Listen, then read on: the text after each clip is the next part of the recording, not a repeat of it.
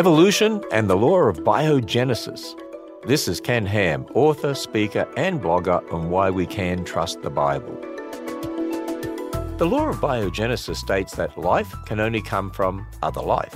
Now, this scientific law is foundational to the rest of biology. According to everything we've ever seen, life never comes from non-life. Life only comes from life. But if evolution is true, then life had to come from non-living chemicals. This means that the law of biogenesis had to have been broken sometime in the past. But we don't know of any process that could break this law. You see, when you start with the Bible, the law of biogenesis makes sense.